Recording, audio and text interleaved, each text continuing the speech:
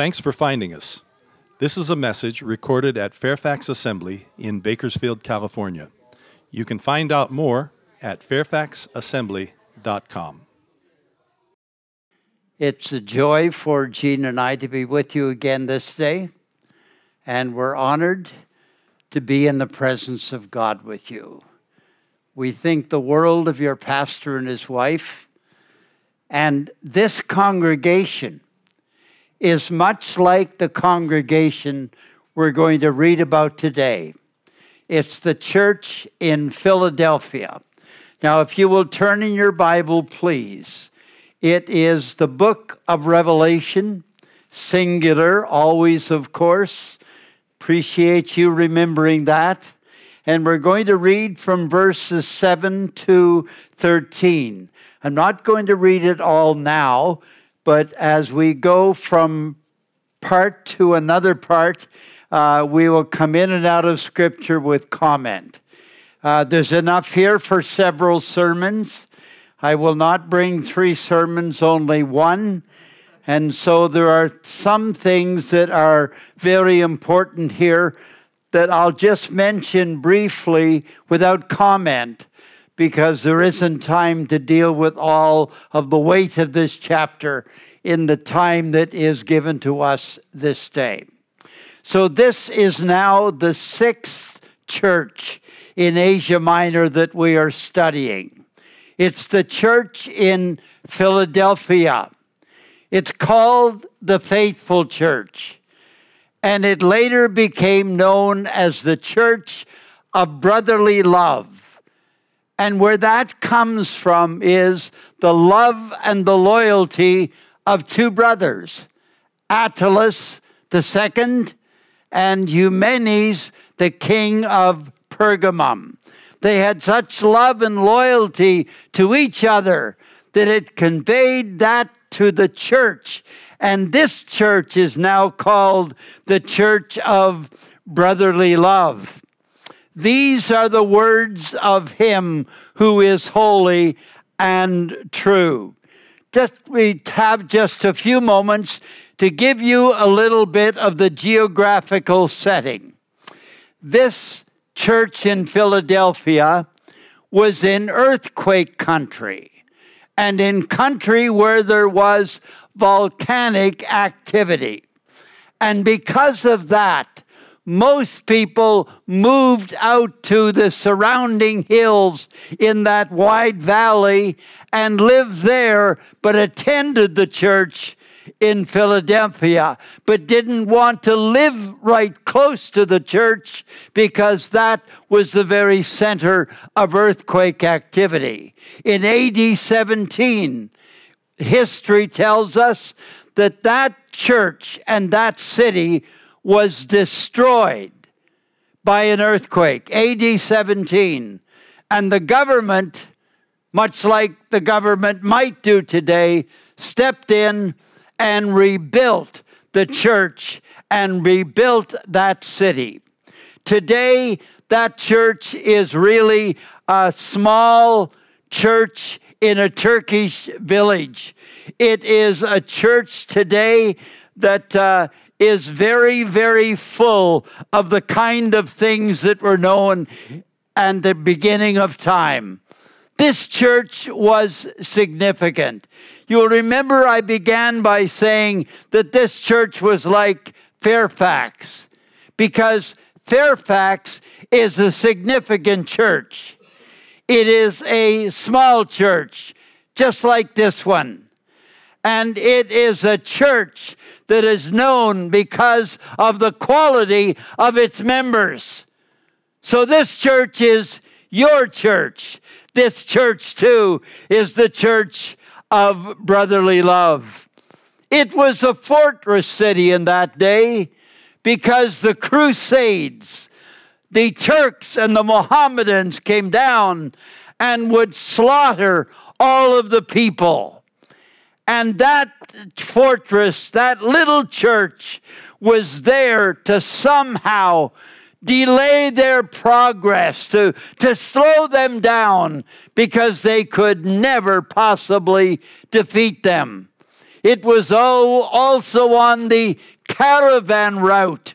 So it was a center where great merchandise passed through, but none remained in that area. It was the gateway to the east, the trade route of that particular day. I want you to turn now to verse 7, and I'm going to make comment as I come through this passage. These are the words of him who is holy and true. Now, holiness or holy always has the connection with deity in the scripture. God is holy. And the Greek word there is hagios, because it was a church that was given to holiness.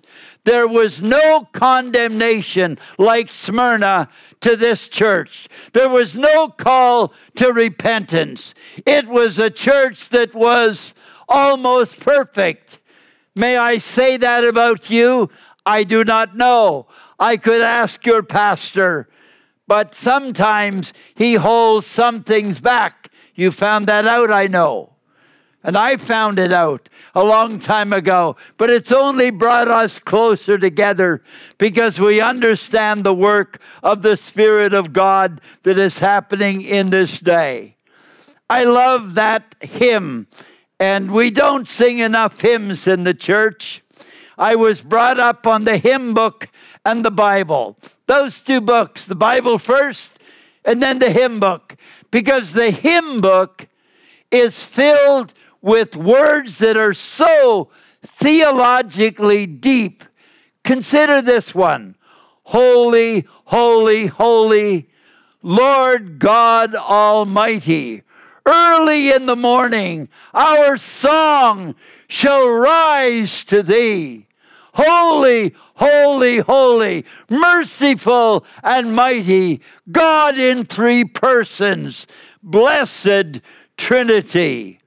Holy and holiness is not something, however, that we can produce in ourselves.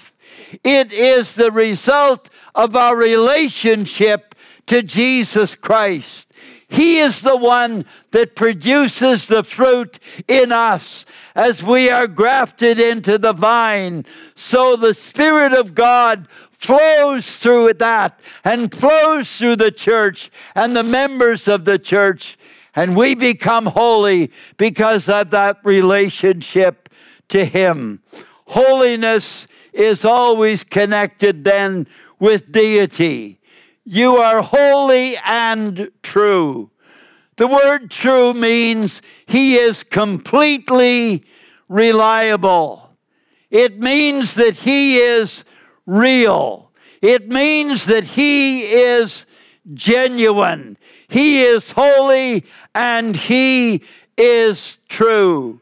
Now it further says that these are the words of Him who is holy and true, who holds the key of David.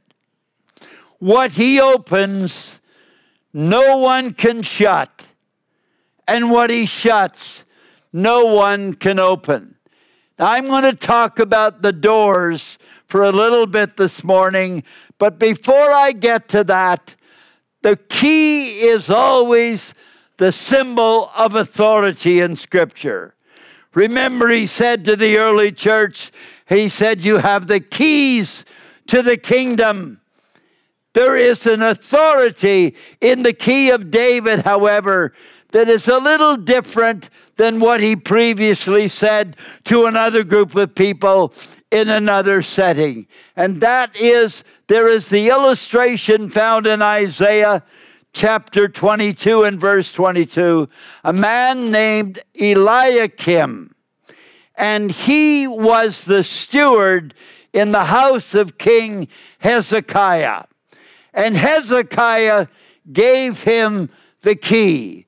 And he said, you alone have the authority to admit or deny access to me.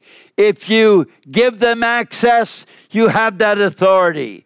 If you deny it, you have my authority to deny it.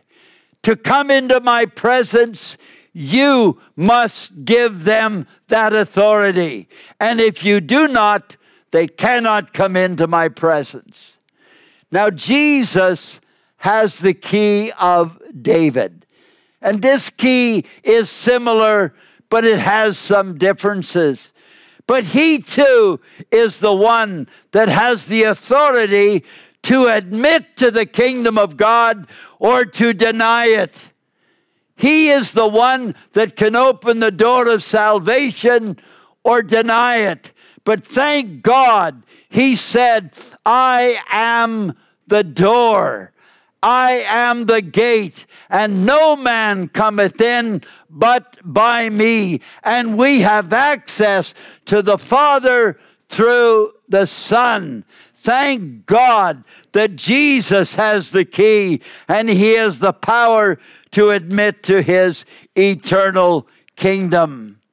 Now, what does shut and open really mean? Doors. That's what.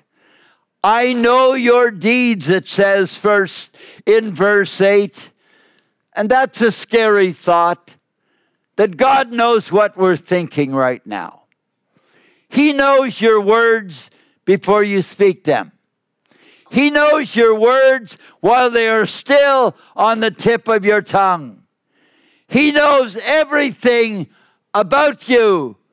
That's a scary thought, isn't it?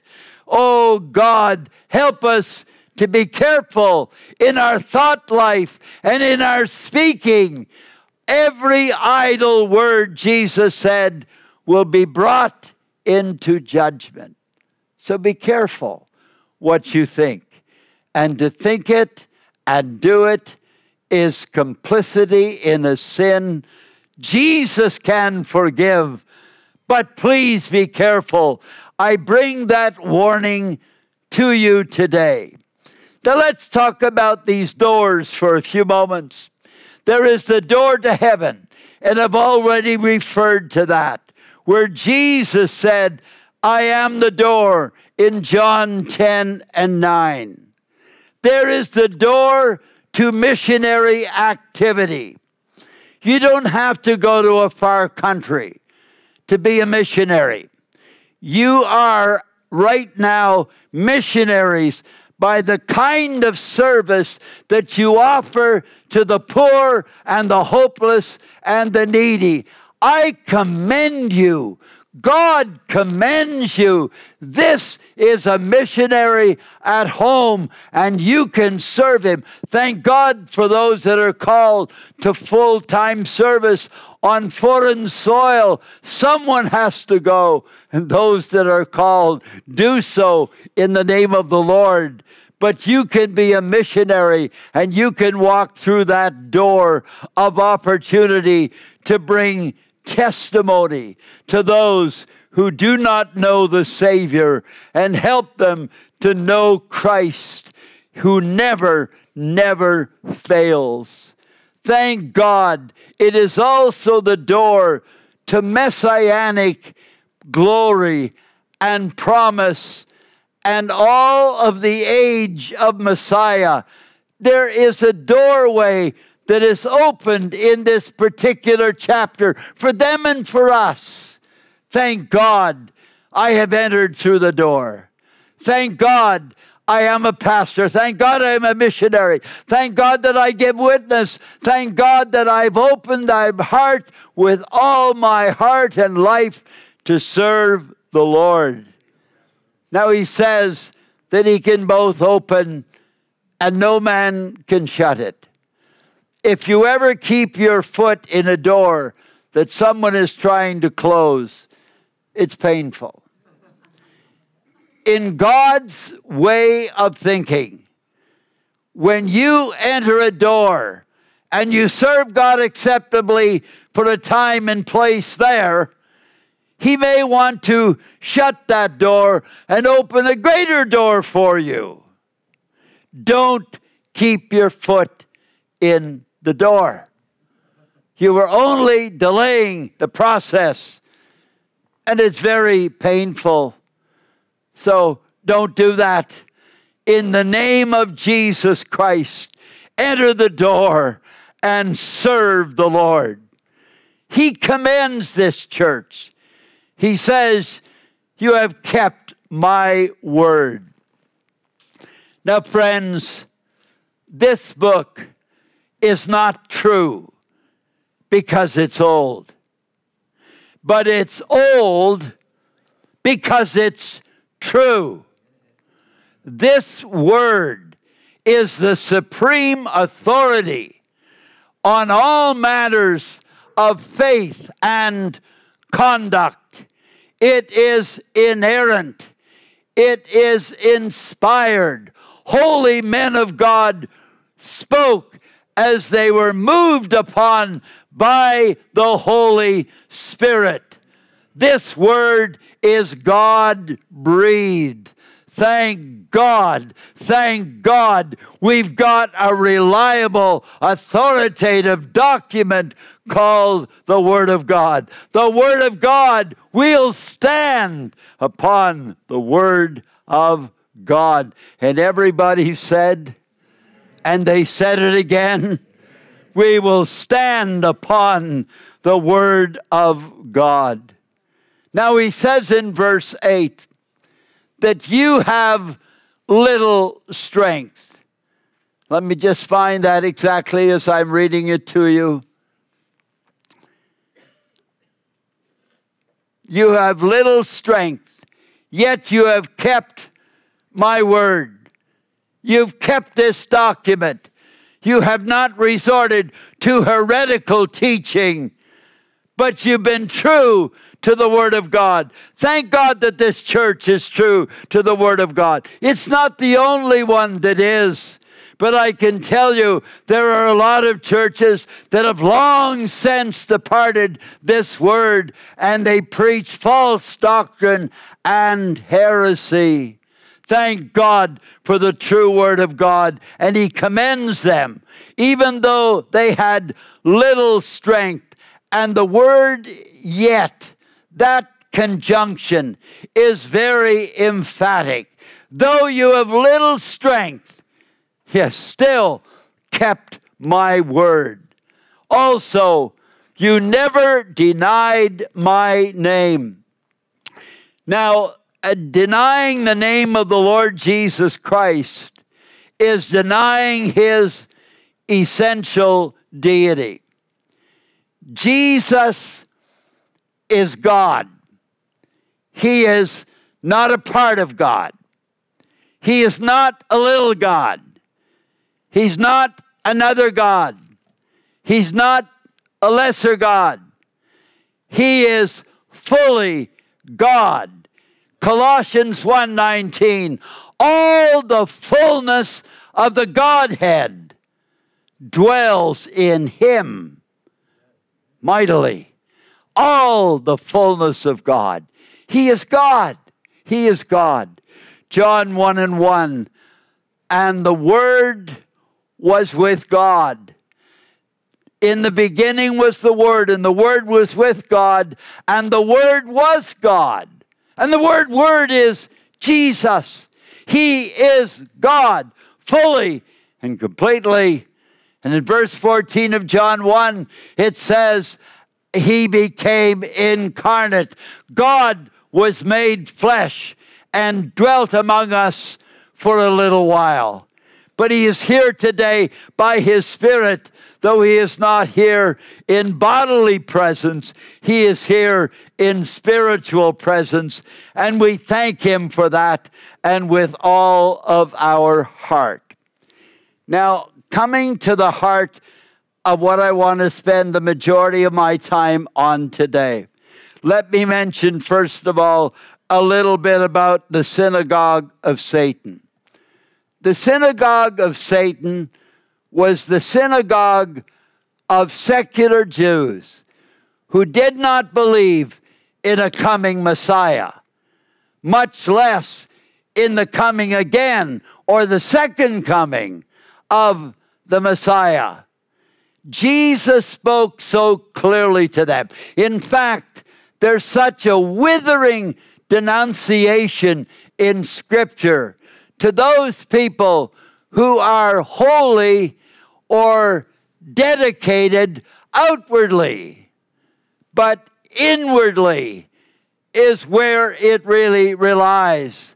I am thankful to God that our outward life can show His reality. In fact, when you're witnessing, if they do not receive your words and you feel somehow you failed, what to do is this: stop talking and live your life. More people come to Christ by watching a life that is lived outwardly and inwardly, but it's lived in a genuine sense of following the Lord. Like circumcision, an outward mark, but an inward reality. We thank God today that we have not denied His name and we have not denied the essential deity of Jesus Christ. He is Lord. Thank you, Lord. Thank you, Lord.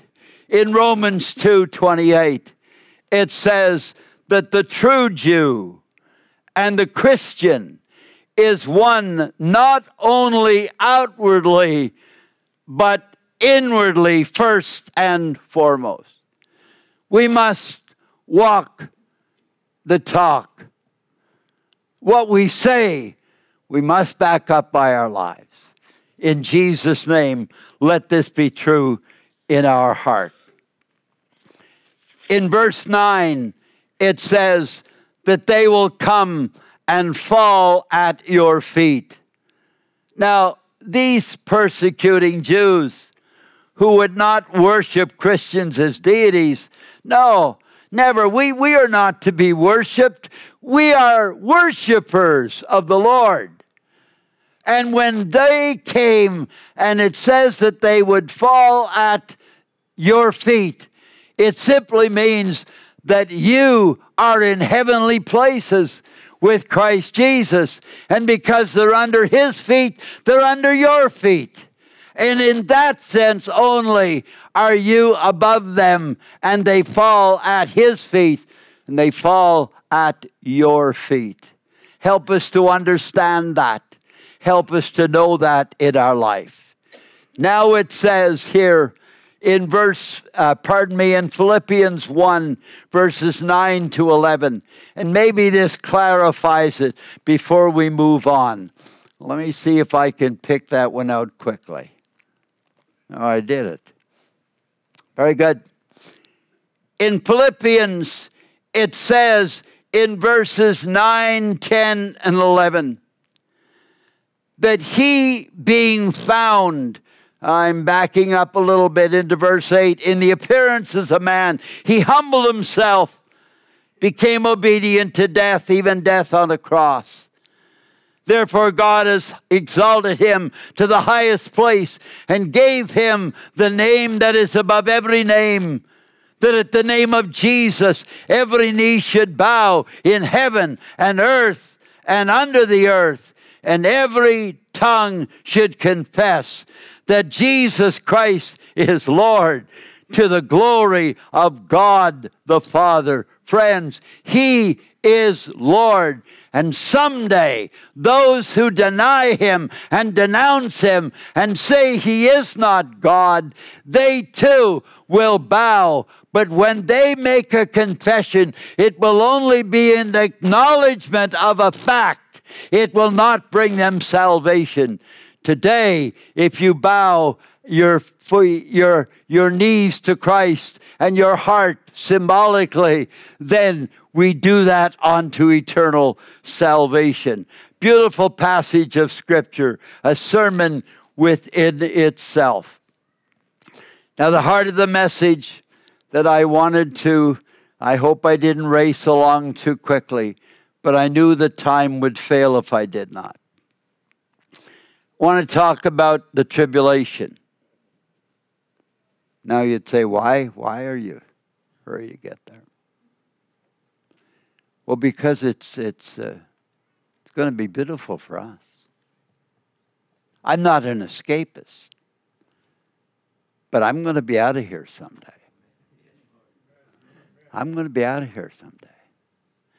In fact, the Bible says here, let me read it for you so you don't think I'm making this up.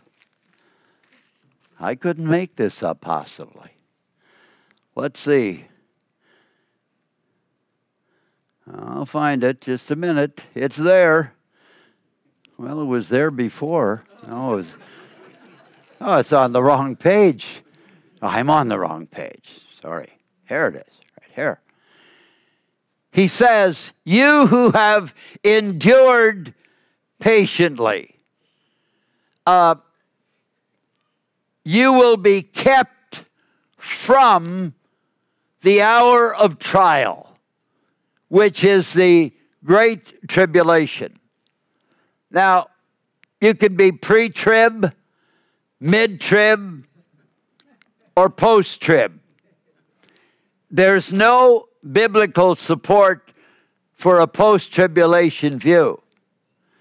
The Greek is such that there could be a mid-trib view that would find its root in Scripture, understanding that the Great Tribulation is at the midway point of the 7 years, and meaning that Christians would go through difficult times, even as we are today, in the first 3.5 years.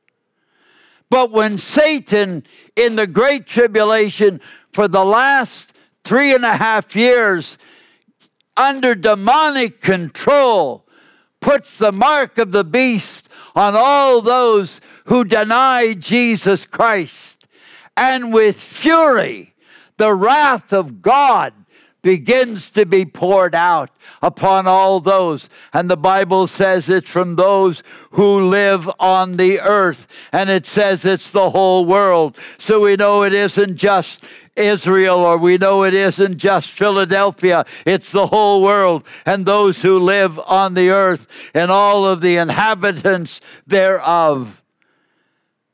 The tribulation period, the great tribulation, literally hell on earth.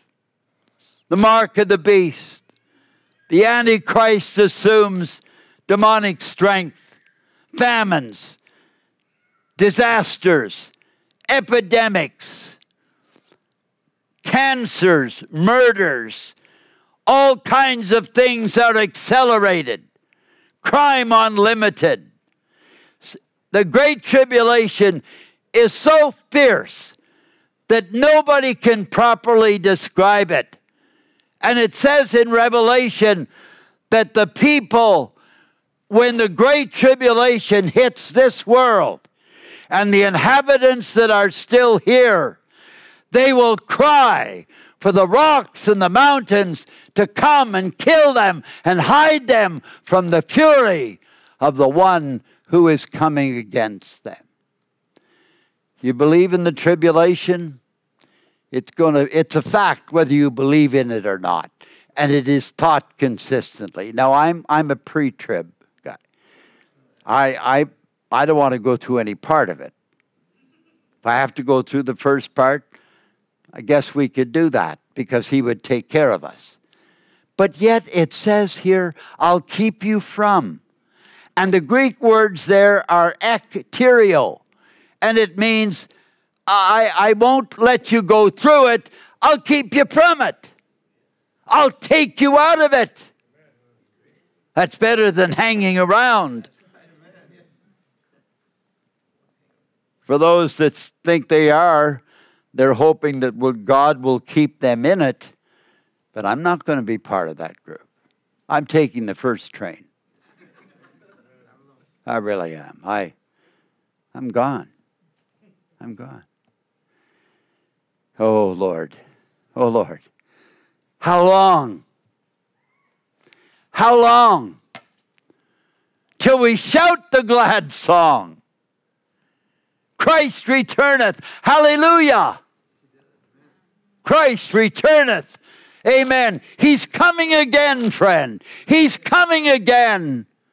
And I believe he's going to keep us from it.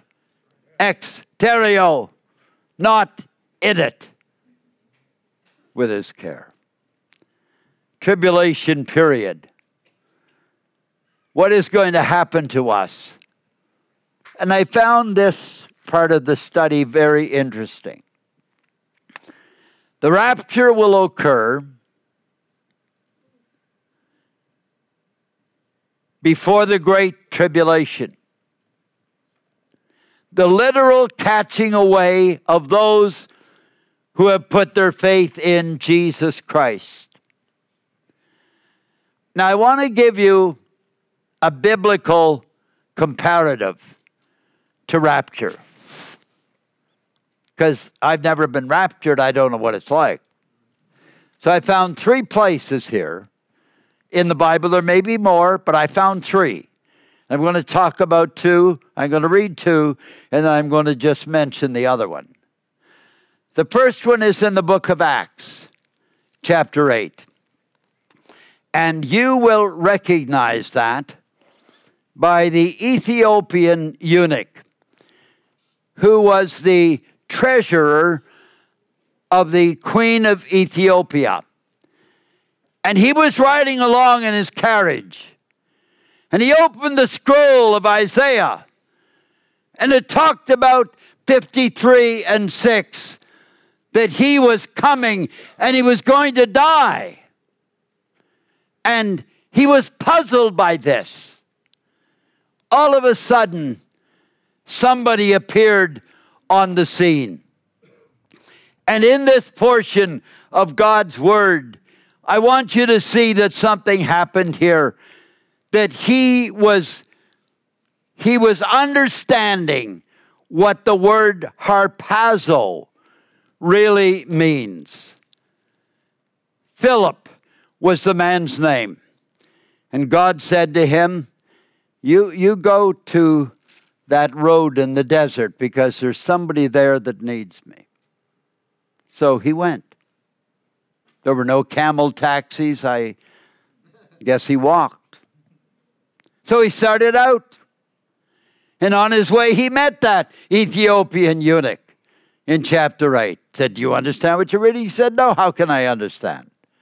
He was led like a sheep to the slaughter, as a lamb before the shearer is silent. So he did not open his mouth in humiliation, deprived of justice. Who can speak of his descendants? For his life was taken from the earth. I don't understand that. Philip, can you give me some understanding? And so Philip opened the scriptures to him, and he told him the good news about Jesus Christ. And they came to some water. And the Ethiopian eunuch said, well, what hinders me? I can be baptized. So he was baptized. Big day in his life. Saved, baptized in water in the very, very same day. Now I want you to see what happens. Now watch this. And this is in verse 39. I believe my glasses are going to help you in that. I believe it's for that. When they come out of the water, the Spirit of the Lord suddenly took Philip away. And the Ethiopian eunuch did not see him again. He vanished. He just vanished. He was there. I was not there. Where'd he go? Well, the Holy Spirit harpazoed him. Probably a better theological way of pronouncing what happened and what is meant by that word harpazo in Scripture. But something happened there. The Spirit of God took him from here to there, and no time at all. He was here, there. He looked around. He said, well, God did me a great favor today. Brought this man into my life.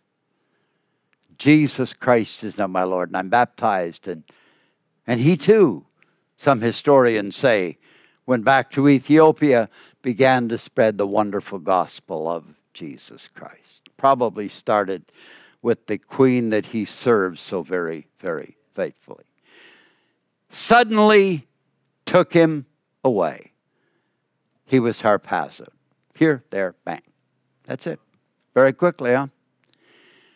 Paul's vision in 2 Corinthians 12 and 4. Paul, and I think he's referring to himself here, and out of humility he said, I know a man. And this man was so full of all kinds of things that he one day, whether in the body or out of the body, I don't really know, but suddenly he was caught up. Now that's the same word, harpazo again. He was caught up to paradise. He was caught up to the third heaven. And he heard inexpressible things that's not lawful for a man to tell anybody. What happened to him? He got harpazoed. Doesn't hurt. Nice landing. Gentle. But the speed in between. Talk about breaking the sound barrier. I really don't know how that works. But I'm glad some have tried it out. Because they didn't get up there and fall back down to earth again. So when I think of the rapture, I know that it can work. And I know we're not going to be caught away and then he's going to drop us off. Say, I can only take you this far. You're on your own now. That's right. Absolutely. You're on your own right now. Harpazo. And the final one I want to read in 1 Thessalonians 4, 16 and 17. I'm reading starting at 15. According to the Lord's own word, we who are still alive and are left till the coming of the Lord. Now there's going to be a group of Christians that are living when he comes back. That's why I'm hanging around at 84, because I want to be in that group. I just don't want to die. Why waste time? Dying, getting buried, waiting. The beautiful thing about this is that when he said those that are alive and are left till the coming of the Lord will certainly not precede those who have fallen asleep.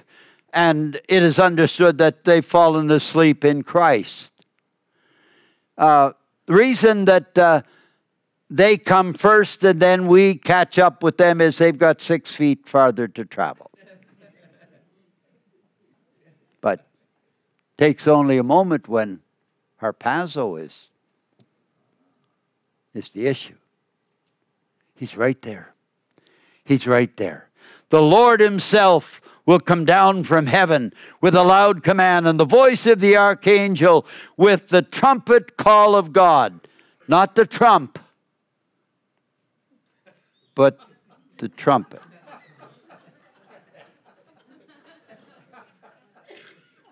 He might claim that too. He's claimed everything else. That's not a political speech. But the trumpet call of God, the dead in Christ rising first, and after we who are still alive and are left will be caught up, harpazoed with them in the clouds to meet the Lord in the air. And so we will be with the Lord forever. Therefore, encourage each other with these words. That's why I said I wanted to get to the to the heart of this message. And I know some might say, well, why would he want to hurry to tribulation? Well, because we're not going to be here primarily. And not being an escapist, just wanting to be with him as we are right now. We walk with him, we talk with him, and we are with him. And there's no time passing at all in this at all. We're just right into the very presence. So I know that the mechanics work. I don't know how it works, but it's all in the Spirit. Okay? Thank you, Lord. Thank you, Lord. Some glad morning when this life was o'er, I'll fly away. Oh, that sounds like too much work. I'll just go with the harpazo. Thank you. I mean, how far would I go like this? I can't even get off the ground here. I'm not heavy. Rapture. Nowhere in the Bible does it say, okay, tribulation's coming, the great tribulation, the last 3.5 years, that's the part you really have to worry about. Grit your teeth and hold on. Buckle up. No, it never says that at all. It says, looking for that blessed hope and the glorious appearance of the great God and our Savior, Jesus Christ. Titus 2:13. Thank God. That's what I'm looking for. I'm not looking for the tribulation. I'm looking for Jesus. And Jesus is coming, and he's coming again. Thank you, Lord. With all of my heart, I say that. Now, it says in verse 11 that he's coming soon. Now, he can come at any time. He could come today. He could come tomorrow. He could come 10 years from now. But the word soon here doesn't address that. The word soon is quickly, in a moment, in the twinkling of an eye, in a flash. Bat your eye, twinkle it, let it go. That's how quick this is going to happen. He said, I'm coming in a moment that is so quick that if you're not ready, it's too late to get ready. You've got to be ready today, friends. You've got to know him as your Lord and your Savior today.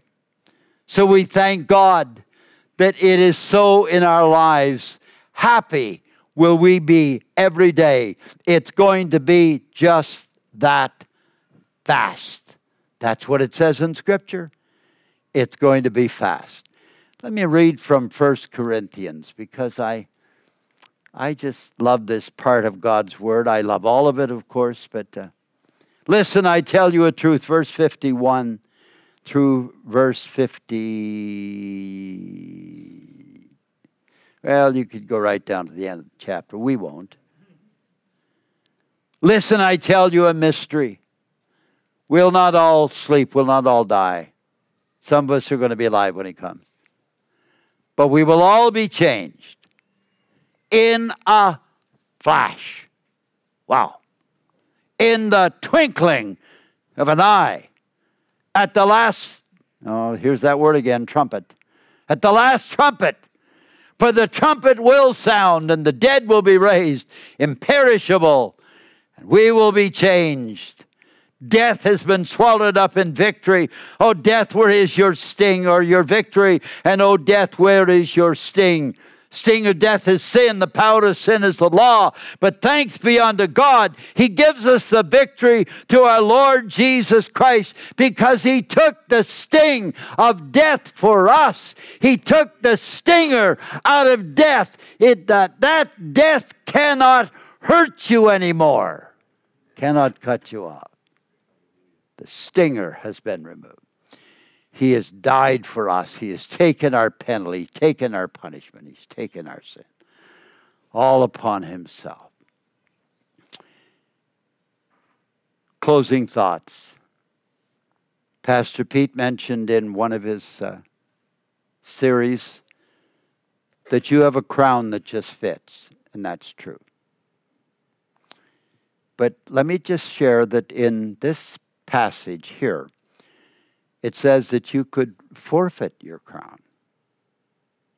Like Jacob forfeited the birthright. He just got careless.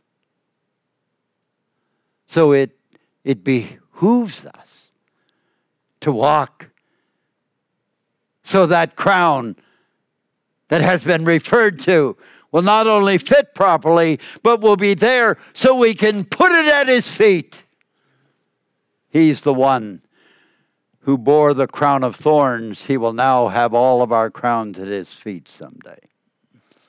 Verse 12, it says that we are to be like a pillar. The connection here is that we know the church is compared to the temple of God, and we're all pillars. Not pillows, pillars. We're to give strength and support. There was an old Byzantine church in that area, and the pillar still remains to this day. And there's one that's hidden under a tree. And it may be the different one that's from the Byzantine temple. It may be the one that speaks about us. Our lives are hidden away in Christ. Pillars, not pillows. 3 things he writes on us. The name of God speaks of ownership. He's going to write the city of God on us. It speaks of citizenship rights. What's important as a citizen of any country is to have a passport and to have a visa so you can move freely from country to country after they double check you and pat you down or put you through the machines. And thank God they do all of that for security purposes. But the visa or the passport that the Christian has will allow us to do, now hold your seat, but we're going to be able to travel into outer space without a spaceship. That'll be neat. That'll be real neat. Look around, friends. Look around. You got a passport for the kingdom of God? Got a visa? I'm not from the immigration department, by the way, so please rest easy. I share with you with all of my heart that the Messianic age is about to come in. And in that day, we're going to have unlimited access to the whole universe. We can go between the new heaven and the new earth, because this old earth isn't going to be destroyed like an apple. The outside is going to be taken away, peeled off, but the core is going to be refitted, and there's going to be a new earth, and there's going to be a new heaven, and there's going to be a new Jerusalem, and we can go wherever we want just by thinking it. You know, I think I'll go to New Jerusalem this afternoon. Bang. I better not say it too loud in case it happens. And then that would give you a fright for sure. Thank you, Lord. Thank you, Lord, that he's going to write his new name. And where is the name of Jesus written? It's not a visible tattoo like the mark of the beast. It's stamped on our hearts. Right on there. I had one when I came. See, it's nice and white today, Jane. Had a little problem this week. But today it's fine. But this is interesting that we live in the very part of California where for millions of dollars you can go into outer space. They're building these craft and they're testing them out. I'm not going to pay millions of dollars. I'm going for nothing. And I can go as many times as I want. I can go 3 times if I want. I just think it and I'm there. Thank God. Thank God. He who has an ear to hear, let him hear what the Spirit is saying to the church. When the Spirit spoke to the church in the middle centuries, it sparked the Reformation. When the Spirit of God speaks to a church, it can spark a spiritual revolution in you and in this church. Small, but significant because of the quality of the members and the pillars that stand and the stamp of God on our hearts.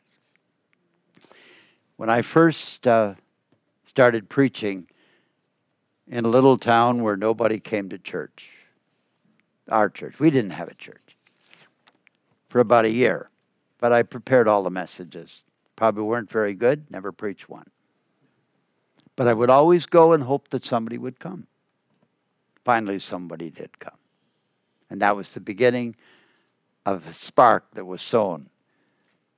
But it's embarrassing to speak to one person. How do you take the offering? You don't have an usher. So you take the plate down and you put it in front of him. And I did that to the man. His name was Joe Moon. A typical name for a guy like that. Huh? And he turned around and looked out the window. So I thought, I guess he doesn't want to give. So I just, I was so glad to have him there. Didn't really matter. Didn't really matter. And then before I got back to the platform to give the closing prayer, he walked out. When the congregation finally started to grow, there was a man there who was deaf. And he thought I was making fun of him because I was preaching out of this book and I was talking about he that hath an ear to hear. Let him hear. He says, you know I can't hear. Why are you saying that? You're offending me. And I said, no, sir, I'm not offending you. He said, yes, you are. You're making fun that I can't hear without a hearing aid because I don't have an ear to hear. But he kept coming anyway, even though he felt I was, I had no business preaching the book of Revelation out of Bible school. What did I know? What do I know today?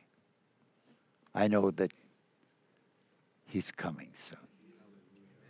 What does the dead church say to us? He's coming soon. He's coming soon. You've been listening to a slightly inspired message from Fairfax Assembly, a different kind of church in Bakersfield, California.